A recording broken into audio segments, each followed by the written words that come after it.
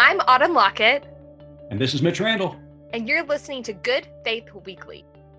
Welcome to Good Faith Weekly. And on this episode, Autumn and I are going to catch up a little bit. And then we've got two special interviews. We're first going to talk to Dr. Jeff Woods from the American Baptist Churches USA as they are approaching their biennial for this year. And then later on in the pod, Autumn and I sat down with Good Faith Media's newest contributing columnist, Reverend Starlette Thomas of the Raceless Gospel, and Reverend Alyssa Adalpe. You want to stay tuned because it gets really real during that interview. So stay tuned. I'm Reverend Starlette Thomas, a womanist in ministry and the host of a new podcast, The Raceless Gospel, from Good Faith Media. We're going to talk about that taboo trinity: race, religion, and politics.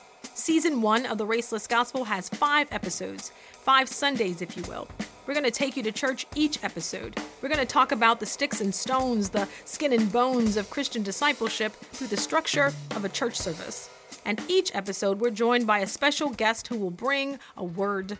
The Raceless Gospel Podcast, 5 episodes, all available March 22nd. I'm your podcast pastor, Reverend Starlette Thomas. Join us as we march into and beyond race, religion, and politics.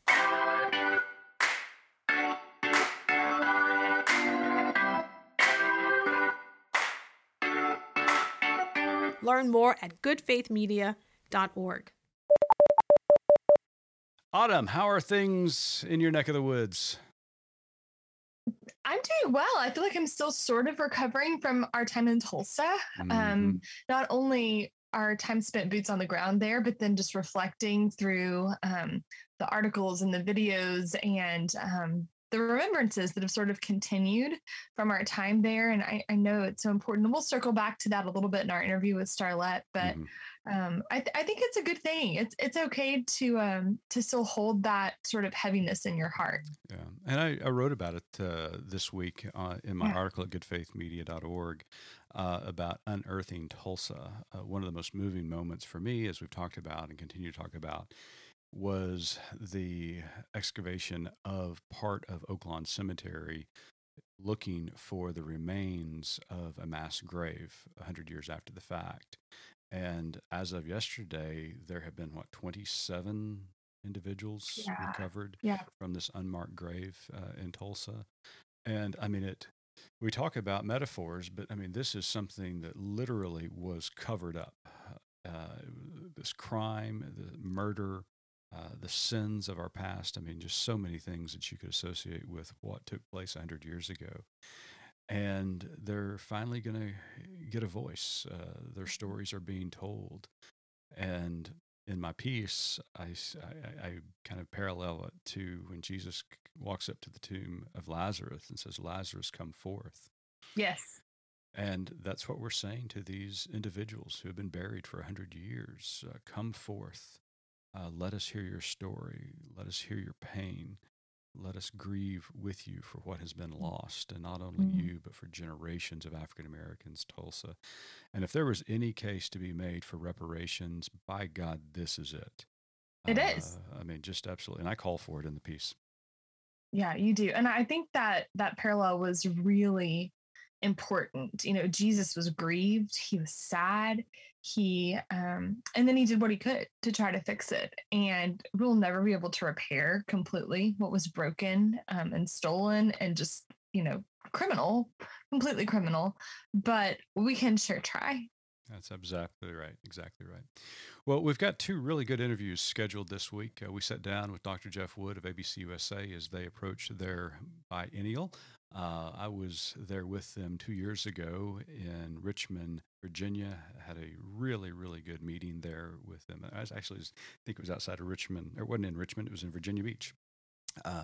And just a really great meeting. Jeff talks a little bit about how they've had to transition to a virtual meeting this year, and they're doing some really cool things virtually. So it's a good interview with Jeff. And then later on, we're going to talk to 2 of our newest contributing correspondents, Reverend Starlette Thomas and Reverend Alyssa, Adalpe. And so that is a spirited conversation. I love those two.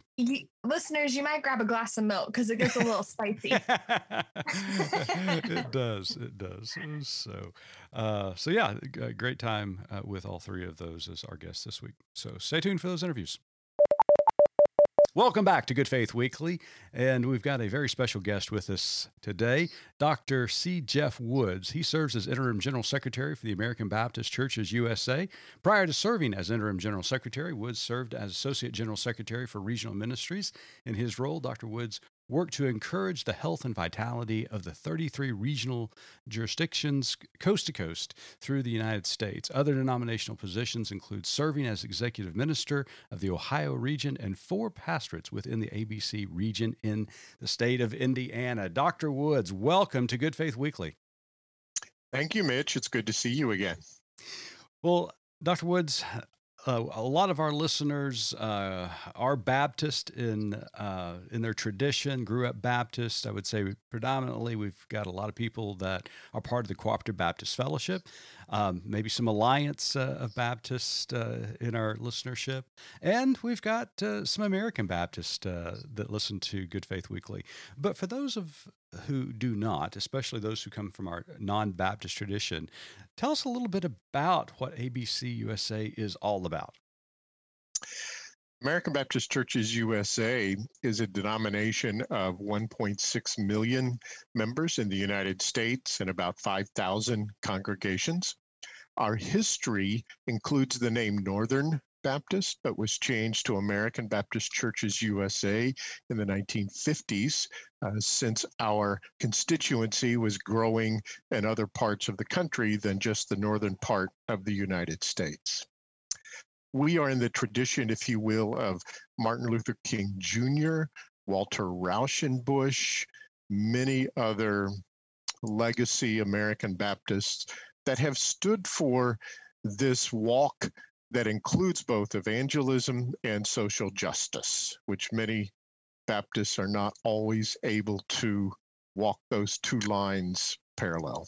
Wow, that's quite the cloud of witnesses. When you talk about King and Rauschenbusch, it's like, okay, you had me. That's fantastic. Well, you've got the biennial coming up, and we're really excited about that. But before we get to this meeting that's going to be virtual in a couple of weeks, let's just kind of talk about pandemic. How did the ABC USA churches How are they doing coming out of the pandemic? What are some trends that you saw over this last year? Because it's been a really tough time for churches and denominations at large. Thank you for that. My background includes some survey work. I'm a statistician as well, so it should be no surprise that we did some survey work during the pandemic. Early on, we found about a year ago that there was an energy probably influenced by adrenaline, simply in terms of congregations and pastors wanting to put their worship service online, be able to celebrate Easter Sunday virtually. And there was this energy that took over for a while. And I think there was an anticipation and expectation that the pandemic would last a few months and then we would all be back to normal. Mm-hmm. It seemed like about August, September of last year, we began to hear more reports of leaders being worn out, just overwhelmed by doing everything differently. One of the realizations that we've tried to share and use to encourage pastors is that it's much more difficult to do things you have been doing differently than doing something brand new.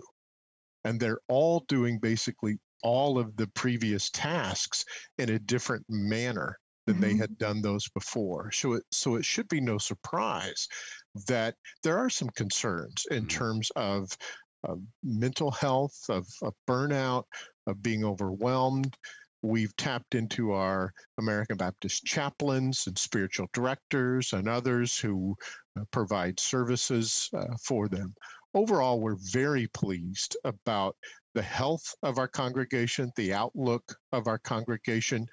There are only about 5 to 10% that report that they feel like they're they're very fragile at this point, and that figure is not much higher than it would be without a pandemic. But we also don't want to ignore this situation of the need of local church pastors to receive, to ensure that they have an adequate support network in place and are receiving the care that they need to be able to lead their congregants.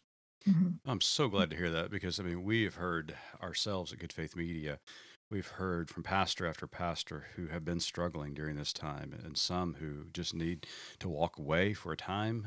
Churches have been very gracious in granting emergency sabbaticals to some clergy. Others just said that they're just done and have walked away permanently. So I'm glad that ABC USA is acknowledging that need and addressing it. Well done.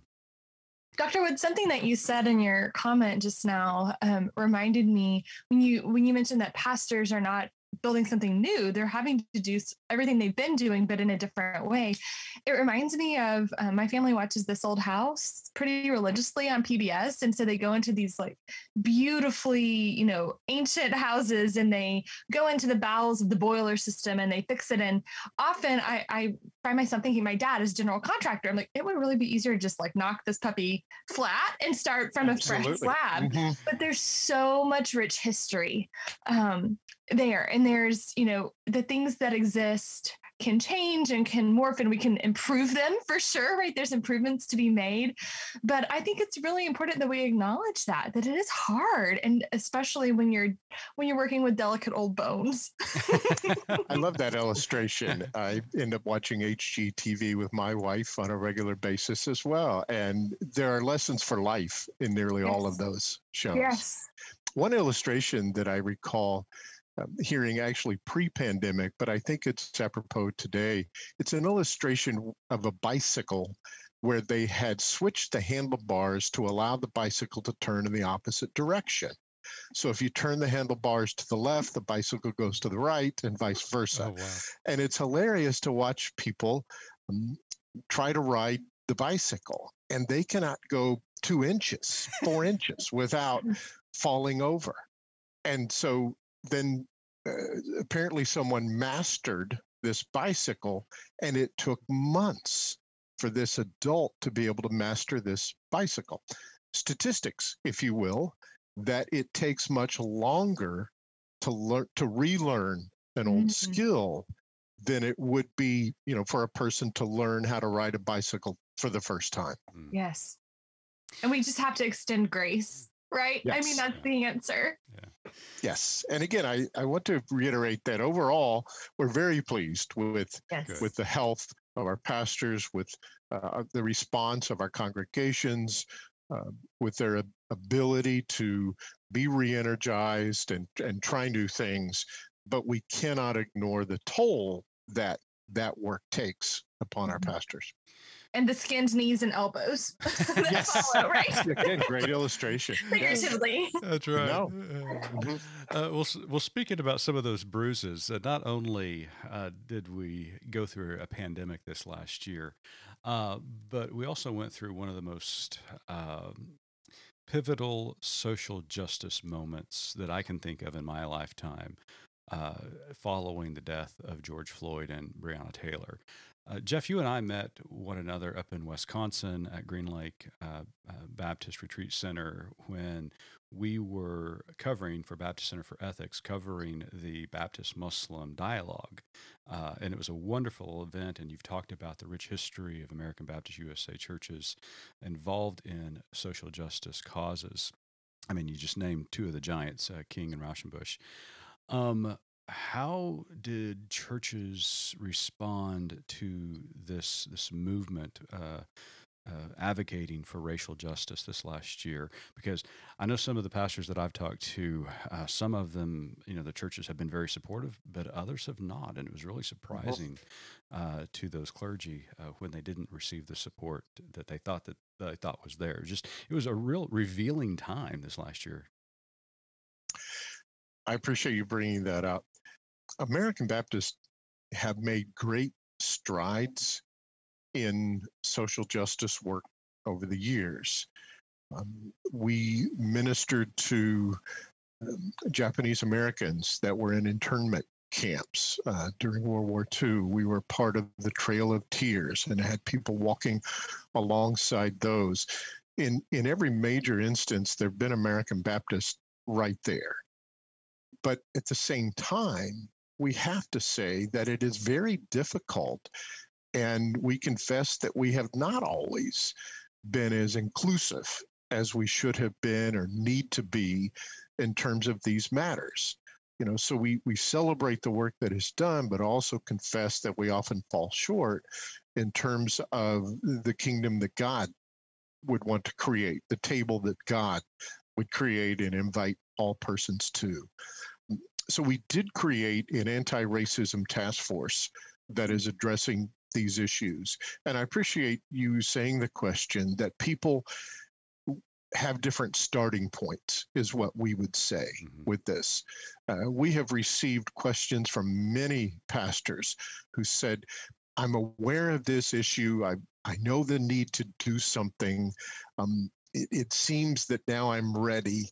Where in the world do I start? One illustration is an African-American executive minister in one of our regions that is using material that has been developed by a Euro pastor in a different congregation, and having sessions with the pastors in that region to work through some of these issues.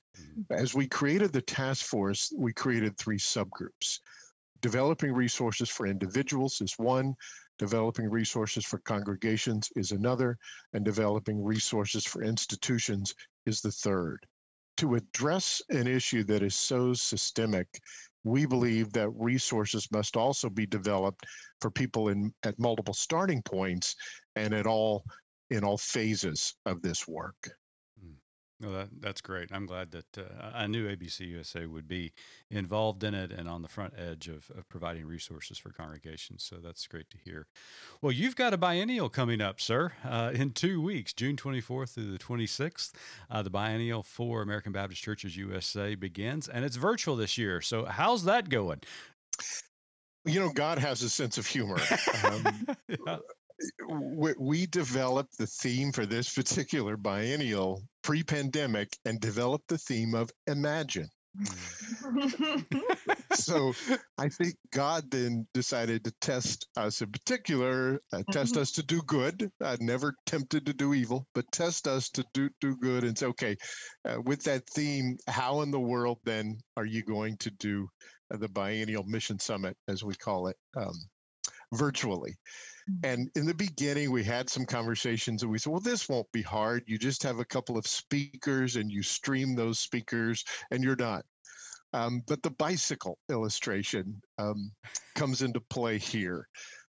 We decided early on to really have all of the major elements that would take place in a typical biennial, but do them virtually. And we're really proud of the team that we put together and their performance. And I just have to give a shout out to Tina Kiernan, our biennial program coordinator, Jeremy Fackenthal, our producer, Cherise Shedritt, our registrant, that have worked multiple hours, many months in putting this together. But for instance, when you go around to a particular booth, if you're in person at a biennial and you meet people, we have those. We have virtual booths. There's basically a website for all of the different booths that you would see. You can make appointments and meet people there. You can watch videos. You can even gather the goodies that you would pick up from one of those booths. As you register, you clicked on, I'd like to receive what we call an experience box, and you then participants are receiving a mug. Join us at this hour, get your own cup of coffee. It includes communion elements for communion, the kind of goodies that you would pick up at a booth. That's fantastic. You can click on even a person's name. If you wonder if this person is present, click on their name, make an appointment with that person, and have a virtual chat, just as you would do in person, seeing people that you only normally see every couple of years. Wow. That's great. I mean, wow. I mean, it's very interactive. So you guys have done a fabulous job. Extremely interactive. Yes. So I was It looking. is a little. Yeah, It is a little expensive. And so we've had to try to just explain that to people, that if you add up all the contact hours, this is less than $7 an hour. Mm-hmm. It's a little more than $100 for a registration, but it includes all of this interactive material, an on-demand library, a week-long schedule of activities, and so forth. Yes. Yeah, I was looking at the program, and man, you've got some heavy hitters for keynote speakers, a lot of great programs. Now, I'm going to be honest with you. I am going to be very disappointed if the opening number is not somebody dressed up as John Lennon and Yoko Ono singing Imagine. But there's still time. I'll check with our production team. Yeah, they're always happy to have new ideas in the last week of preparation. That's right. They can email him at mitch@goodfaithmedia.org with their comments. Thanks, Autumn. Well, Jeff, tell us a little bit. What are you looking forward to? I mean, there's so much rich material, and we obviously don't have time to go through it all. We encourage people to go to abcusa.org to find out more about the biennial. But tell us kind of some of the highlights you're looking forward to. Yeah, we're really excited about our keynote speakers. Winterbourne Harrison Jones has connections with American Baptist over the years, but he is a tremendous speaker. He calls himself a church person out of the lineage of Dr. William Augustus Jones, Dr. James Forbes, Dr. Mordecai Wyatt Johnson, and Dr. Howard Thurman. He self-describes himself in those traditions. Wow. He has degrees from Colgate Rochester Divinity School and American Baptist School, Lilly School of Philanthropy, Harvard University Graduate School, Hertie School of Governance in Berlin, Germany. His academic credentials are incredible. He's very articulate, and we're so looking forward to hearing him speak at our biennial. That's going to be great. And listeners can find out more about the biennial at ABC. It's hyphen, right? abc-usa.org. Also, we'll have that linked in our show notes. Okay.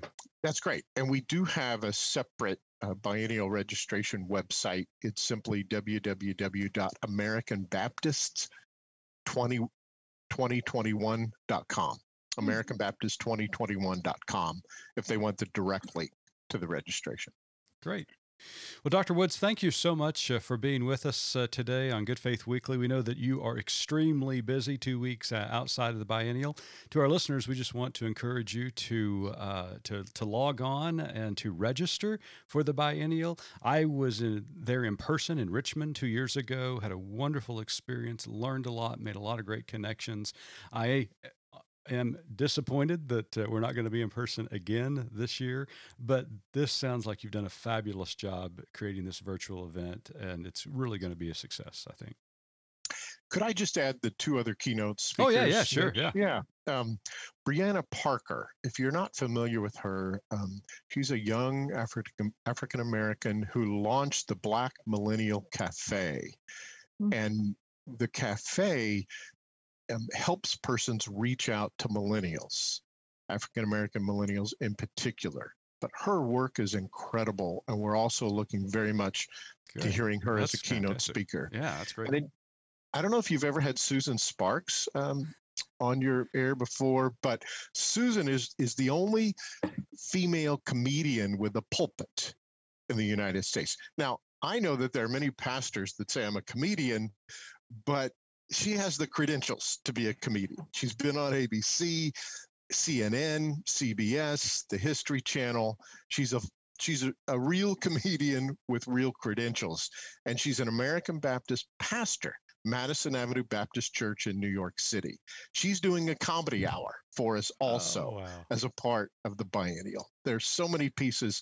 Ralph Warnock is giving a preview of a video that our American Baptist Historical Society is doing with him. And there are many other elements, but I just wanted an opportunity to mention those other speakers. Thank you for that. Wow, that is fantastic. Yeah, I know Reverend Sparks. She is a delight and a hoot at the same time. Yes. Well, Dr. Woods, thanks again for joining us at Good Faith Weekly. And to our listeners, again, sign on and register. It's going to be a great biennial for ABC USA churches. It is. And as you know, our tagline at Good Faith Media is there's more to tell. So as we wrap up today, Dr. Woods, can you tell us what your more to tell is? I would say that it is important right now to lift up a situation in the country of Myanmar, Burma. Our first missionaries were sent to that country, and they have had 100-year civil war that really came to a head this year. They finally were allowed to have democratic elections in 2015, then again in 2020, November of last year. And the Democratic candidates received 75% of the vote last November. The military at that point realized that they would no longer be able to control the country. They arrested and continued to detain the elected leaders there. And over 800 protesters have been killed, in which the average age of the persons killed is 17 years old. Oh, my gosh. They're killing children who are protesting the military coup that is there. Oh. This is also, though, where the work of a denomination comes in. We have received reports on the ground. We use those reports to really advocate, not only pray, but advocate for the needs that are there. We have had opportunities to meet with U.S. senators, congresspersons, members of the White House. Part of the reason for getting an audience is we do have 80,000 members of the Burma diaspora here in the United States. And so we're gathering information, advocating for them, meeting with others. One person from the White House said, I've had better information on this call than I've had the last 6 months in my own sources. Right. I mean, so that does, tell the work of a denomination, that where we have these connections, and can gather the information, try to advocate.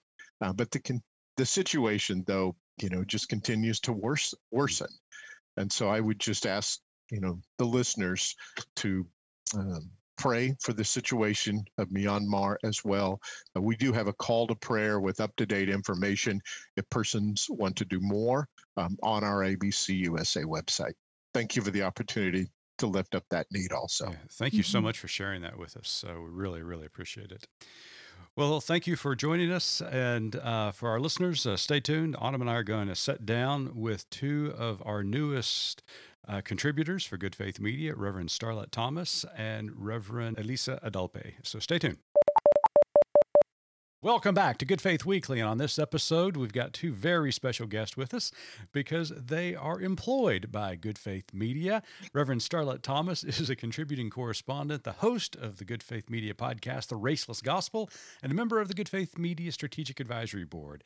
She is an ordained Baptist minister. She served previously in both local churches and denominational entities. She is presently pursuing a doctorate of ministry degree at Wesley Theological Seminary in Washington, D.C., studying ecclesiology and the intersection of gender politics and race and their interplay for a transformative spirituality. And she resides in Bowie, Maryland. Reverend Alyssa Adalpe is a contributing correspondent for Good Faith Media. She has served as a pastor in churches in Georgia and D.C., holds a BA from Samford University and an MDiv from Mercer's McAfee School of Theology, where she discovered her love for writing, and she lives in D.C.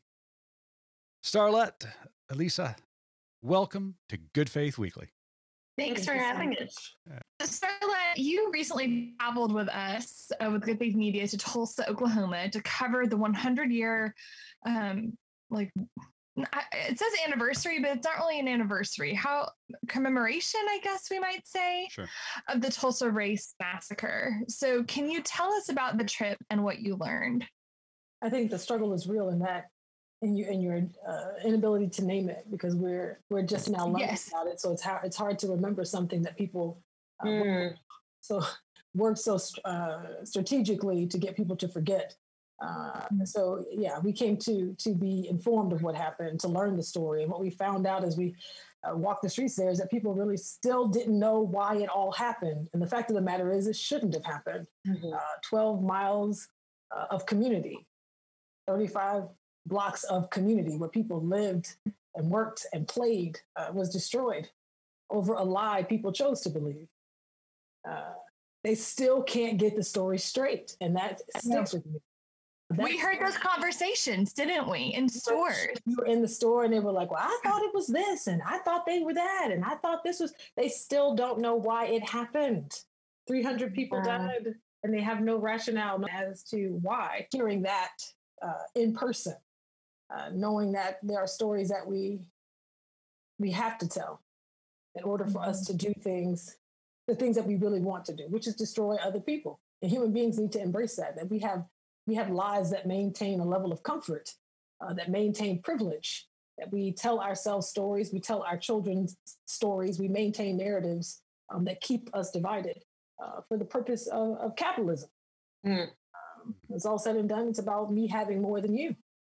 And if you have more than me, keeping more than you. Oh, absolutely. Yeah. To keep it unbalanced. And so, yeah, we covered that and uncovered that a lot of us don't know much about the Tulsa Race Massacre. And so, no, you're right, again, to say, what do we call it?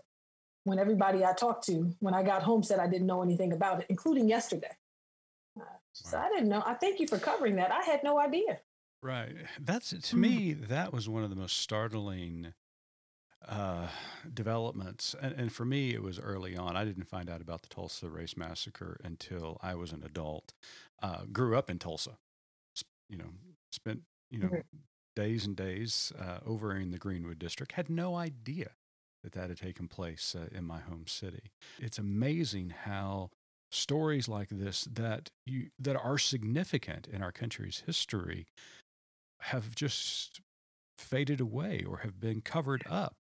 And that was doubly emphasized when we visited the Oak Lawn Cemetery there in Tulsa. We happened to be there on the day when they were attempting to exhume bodies that had been buried there at the cemetery in unmarked graves.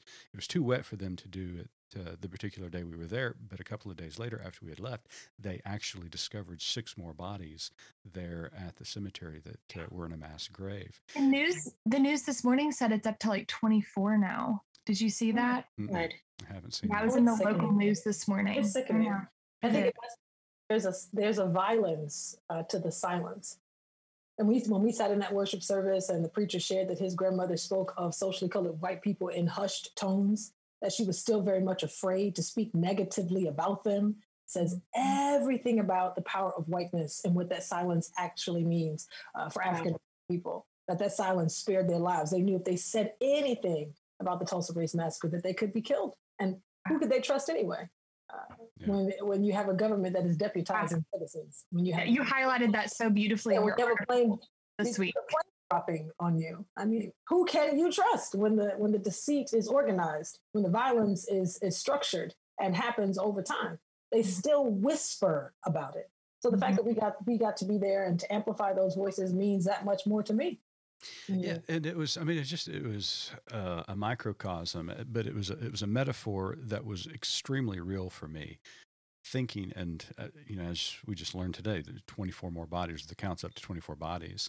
About how history is buried, how history is covered up, how history is whitewashed, and literally and figuratively. Exactly. And so, Alyssa, I mean, we've talked about this as well. Coming from a Latinx heritage. How, the Hispanic, Mexican, especially our relationship with Mexico, how some of these holidays have been whitewashed over time and they've lost meaning and purpose because of that. I'm really excited about your generation that are telling these stories and making certain that they are accurate and told and heard. So, I mean, what do you, Alyssa, what do you think about these stories that we're covering and literally uncovering as time goes by? You and I had a specific conversation about Cinco de Mayo just last month and what has become of that holiday. You know, can you speak to that? You know, I mean, certainly this is something that we see continuously, and you spoke very well to it. Yeah, thanks. One of the phrases that I wrote down as Starlette was speaking is, "What do we call it?" Mm. And when we've unearthed something, and there's danger in not naming something, and there's danger in when we allow those in power to name it. There has to be, again, there has to be more to tell there than what those in power call it, and when we don't name it anything at all. And so, for me, with that conversation, Mitch, about Cinco de Mayo, my second grade teacher, who was the worst, I remember class they took us out of class in second grade, and she was teaching us how to make flour tortillas. And, half the class was like, "We don't know how to make these. Why are we doing this?" And she was like, "Well, we're doing this to celebrate Cinco de Mayo." And that was the first time I'd heard of it. And I had no idea what it was. And so the teacher explains what it is. And I went home, and my mom, was like, "Yeah, I mean, it's something that some people celebrate. It's not really a big thing." And I was like, "But the teacher's making this to be some great thing that we're supposed to celebrate every year." And she was like, "No, not really. I mean, some people do. It's a very regional thing." And there's this phrase that my mom says when she just either tired of explaining something to me, or just like doesn't know how else to say it. And she just says in Spanish, "Así lo hacen los gringos." And it's just like, this is what white people do. And I don't know what else to tell you. Like, please stop asking me. And so it was just when I was just like, "But why? Why do we do this?" She's like, "Así lo hacen los gringos, mijita." I don't know. Like, this is something that people want to celebrate. And so when I came back to America for college, and the way it was celebrated, it was this equal parts, like, this isn't my history, but also you're stealing my culture for something so racist. And it's like this type of uncontrollable, like, you're trying to gather something that you never really held, but it's also somehow yours. Every year, Cinco de Mayo comes around, and it's just such a hard thing to watch people be in, because it is a big time for, Latino businesses, for restaurants. And it's just also this time where it's like we give people a pass to do racist things that you're just like, come on, please don't use a sombrero as a chip and dip. And so, it like how we name those things, and how we, and I think for me, telling the story, and telling a story well, and being able to name what the implications are of those, I think helps put some perspective on a story for folks who have often just seen it as like, oh, just an excuse to do something, or an excuse to celebrate, but let's understand why. Mm.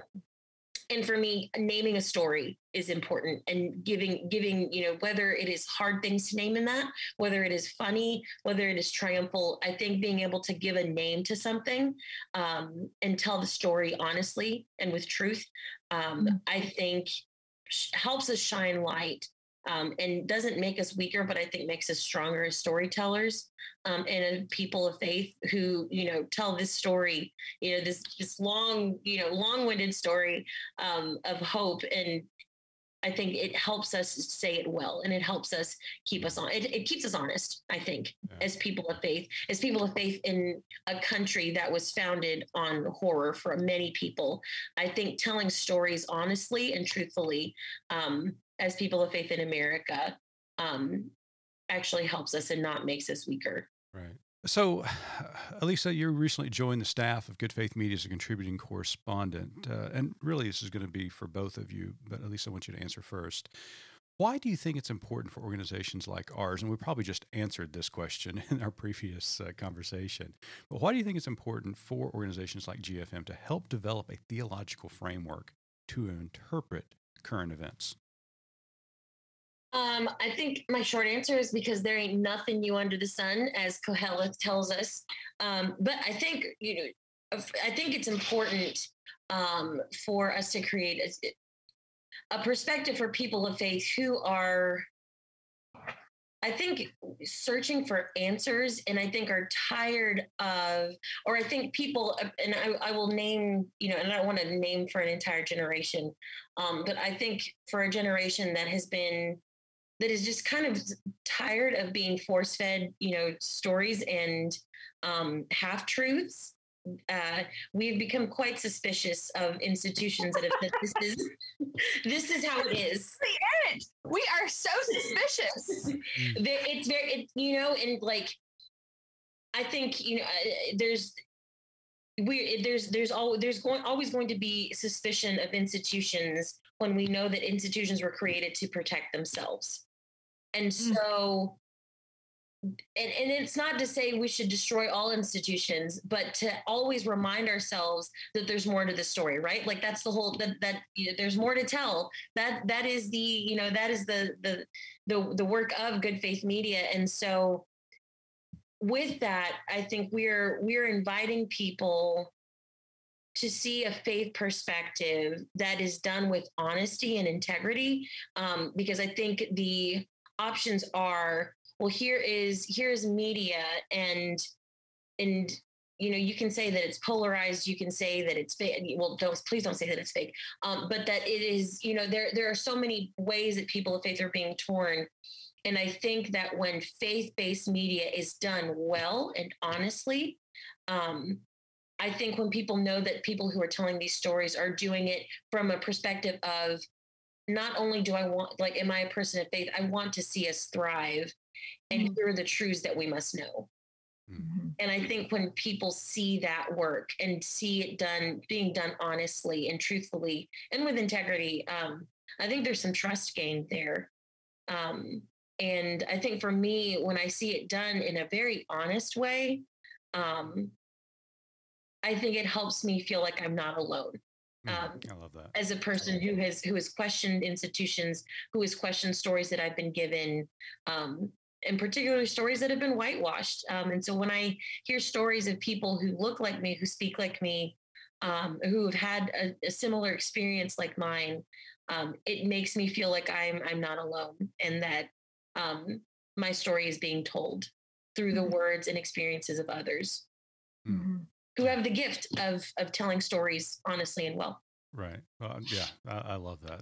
I love that. So our next question is for both of you. As young female ministers, can each of you offer some insight on how the church is doing? I mean, we could really stop the question there, right? But let's add a little bit of qualifiers here.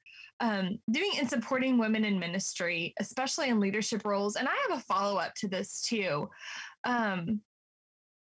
So how's the church doing? And then also, how are women doing in supporting women in ministry? Because I think there's an interesting angle there. Anyway, we'd just love to hear both of your thoughts on that. I'm going to set this one out so you two can take it. I will edit this awkward pregnant pause. No, it's not awkward. No, it's not awkward. Know what that pause is about. It's not awkward at all. There is a knowing in the silence. Yeah. Even qualified by saying women, because I was already going to say it. Take it away, Alyssa. Oh,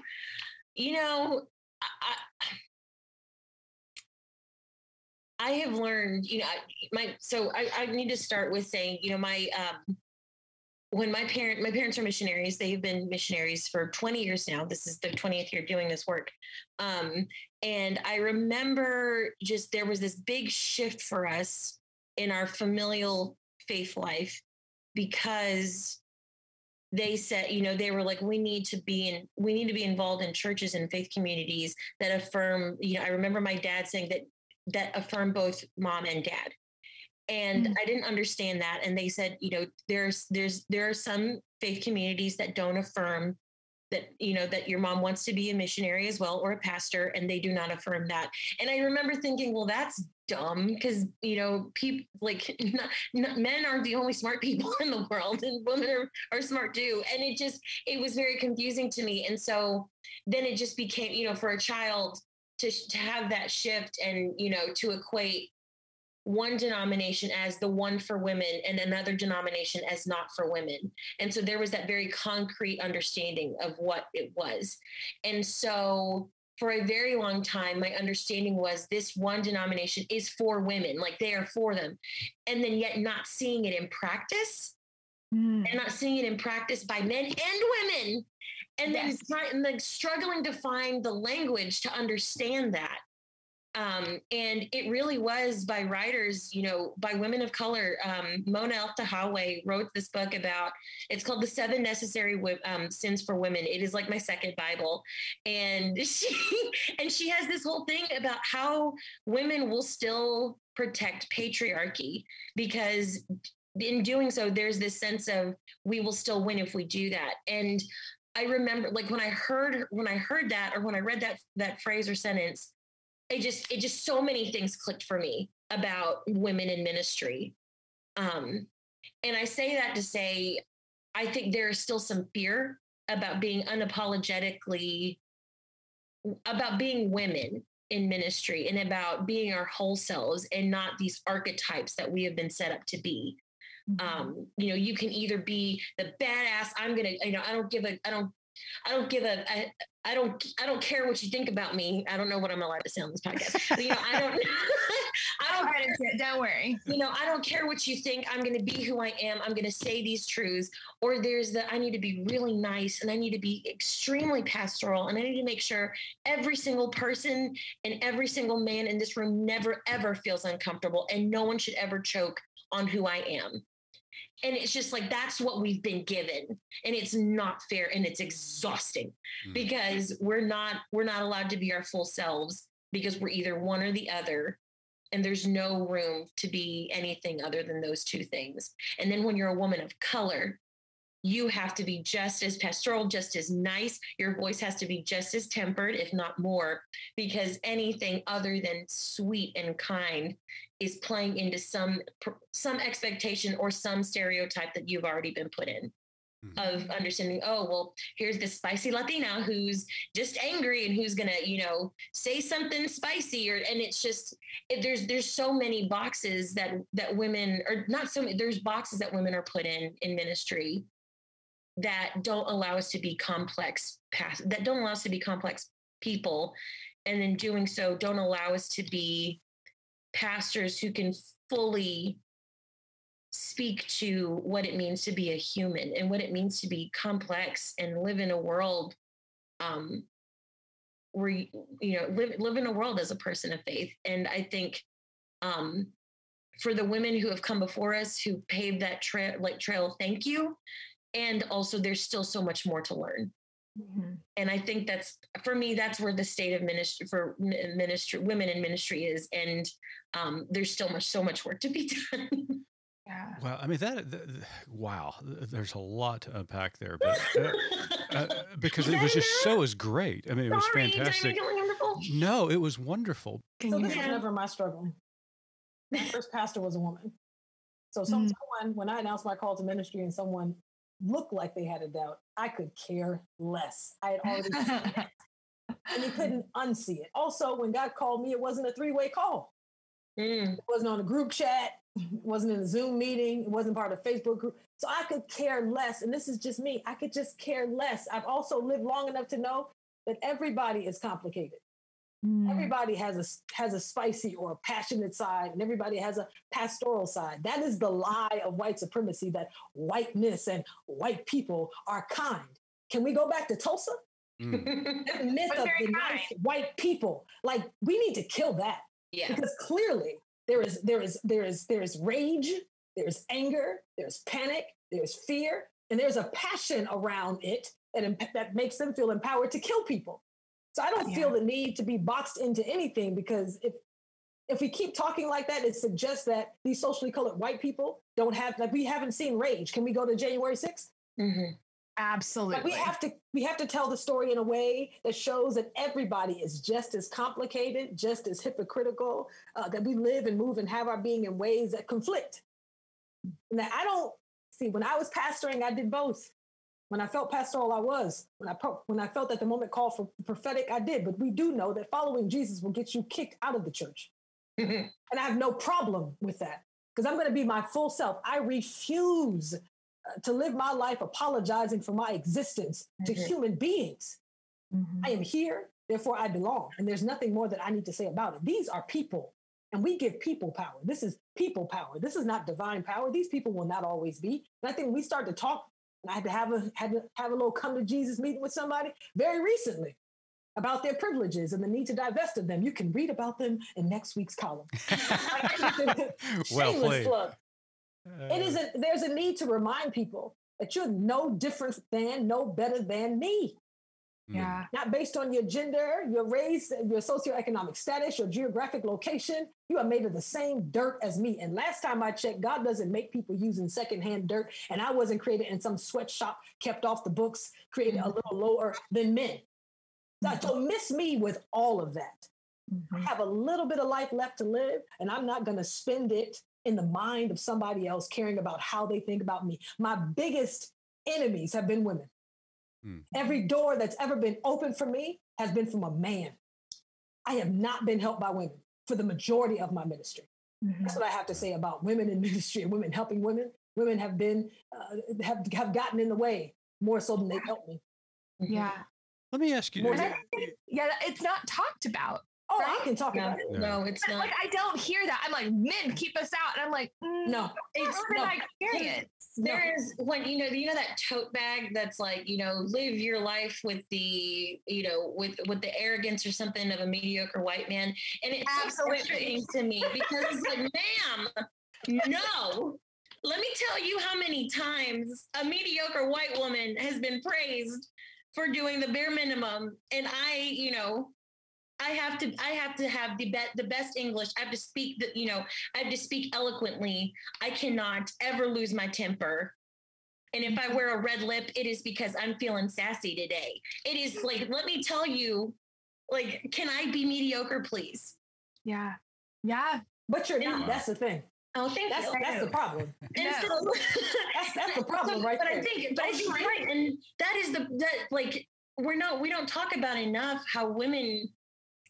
Like, and I think I tweeted the other day about like not all women support all women, and what I feel there is that like there is an issue with women still trying to protect the patriarchy in a way that ultimately hurts other people. And I'm not just like I'm talking about all women who identify as women, and there is a way that is harmful, and we do not talk about it. And I think in particularly in ministry, and I say this because it is still a very new concept that women, that we have like a second and third generation of women faith leaders.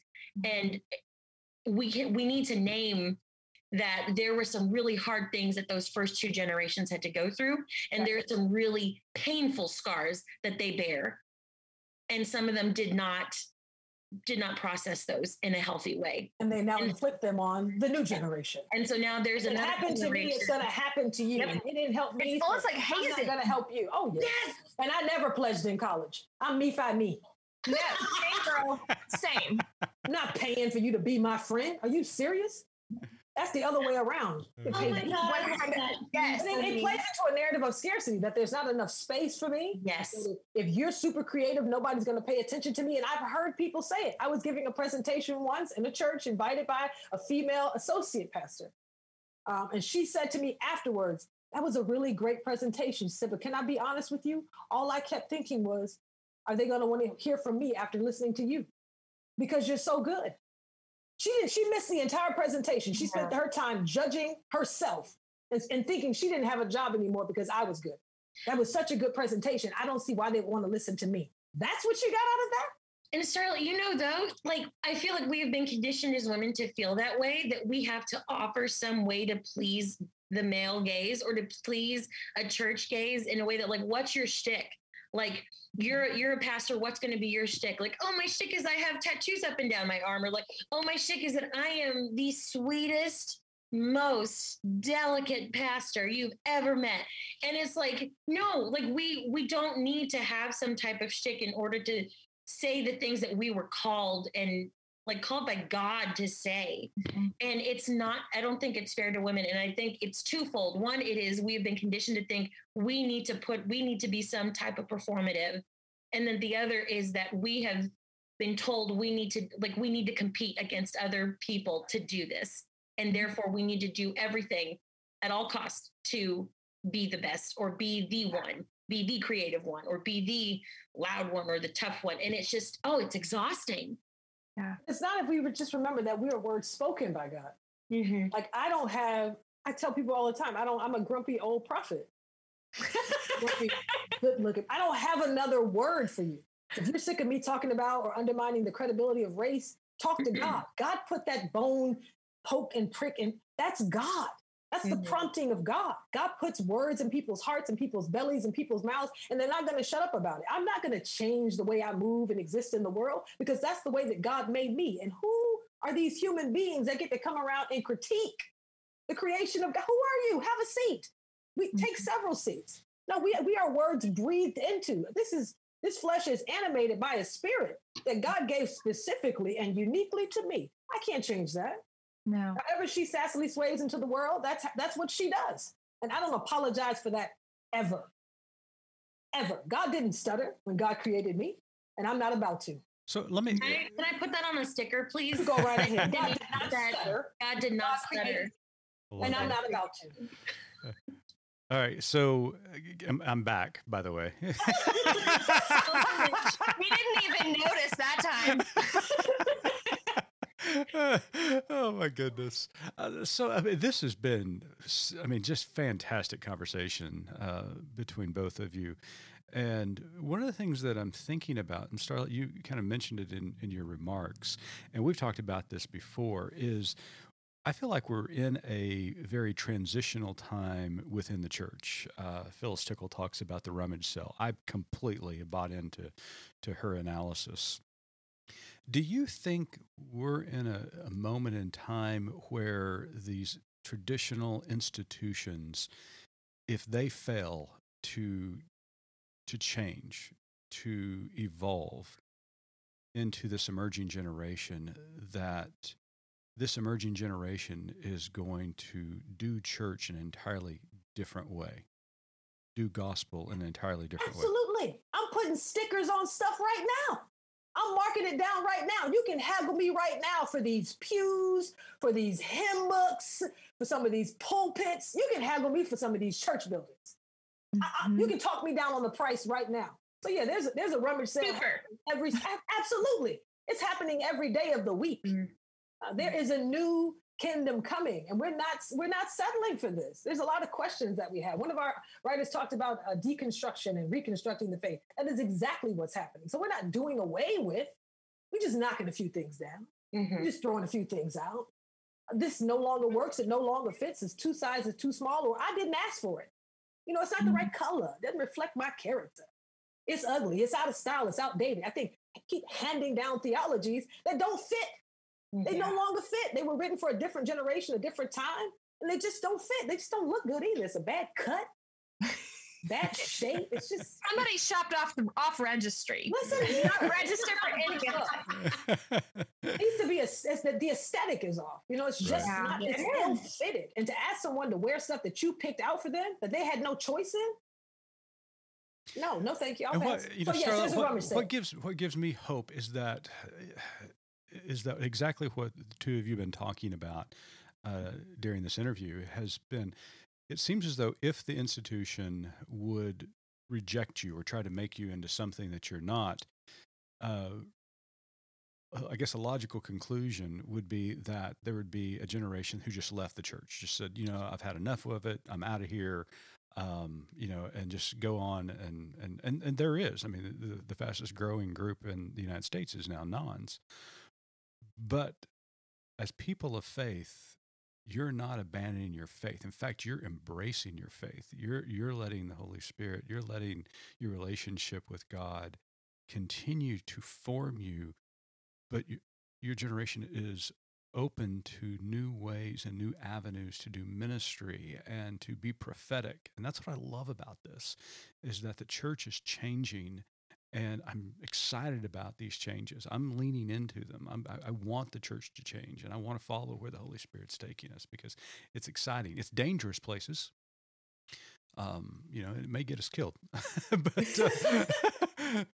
the guy we call Lord had something to say about that too.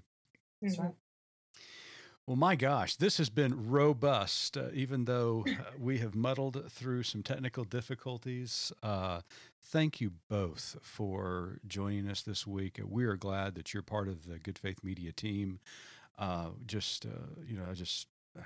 wake up every morning just thanking God for the team that we have at Good Faith Media, because it is outstanding because of people like you. Alyssa, you're the newest part of this team. We're grateful that you've joined our team. Starlette, thank you for what you're doing with the Release Gospel. And Autumn, as my co-host and cohort in this, thank you for standing beside me and pushing me and leading me. I appreciate all that you do as well. And mostly reminding you to hit record, right? I mean, let's just say. Oh, wow. I didn't hit record. I'm sorry. No. It's all on tape. In fact, I think I've got 3 files from this interview. So before we let you guys go back to your writing, Autumn's got one last question for you. I do. So our tagline at Good Faith Media, as you know, is "There's more to tell." Although we may be adding the subtitle, "And God Didn't Stutter," but we're going to talk about trademark and stuff and IP law later. Tell us, based on our conversations today, what is your more to tell? That a new story is coming. Love it. That's good. I'm at a loss. I think we just need to end there. I think what is more to tell? I think of what my therapist recently told me, and I told her that for a very long time, I was worried about being too much for people. And she reminded me of let them choke. And I think it is be you. Do not hold back. And I think that is really important for everyone, is that do not hold back who you are. And I think our queer sisters, our queer siblings, are reminding us of that this month. And being unapologetically them. And I think we need to all be reminded of that, is do not hold back. I love that. You get the last word. That was great. Well, Starlette, Alyssa, thank you so much for joining us on Good Faith Weekly. It's been a delight and been very insightful and inspiring. So thanks for being with us this week. Thank you for having me. It was fun talking to y'all. Listeners, thank you for tuning in to Good Faith Weekly. We appreciate each and every one of you, and we will see you again or hear you again next week. So until the next episode, keep living good faith.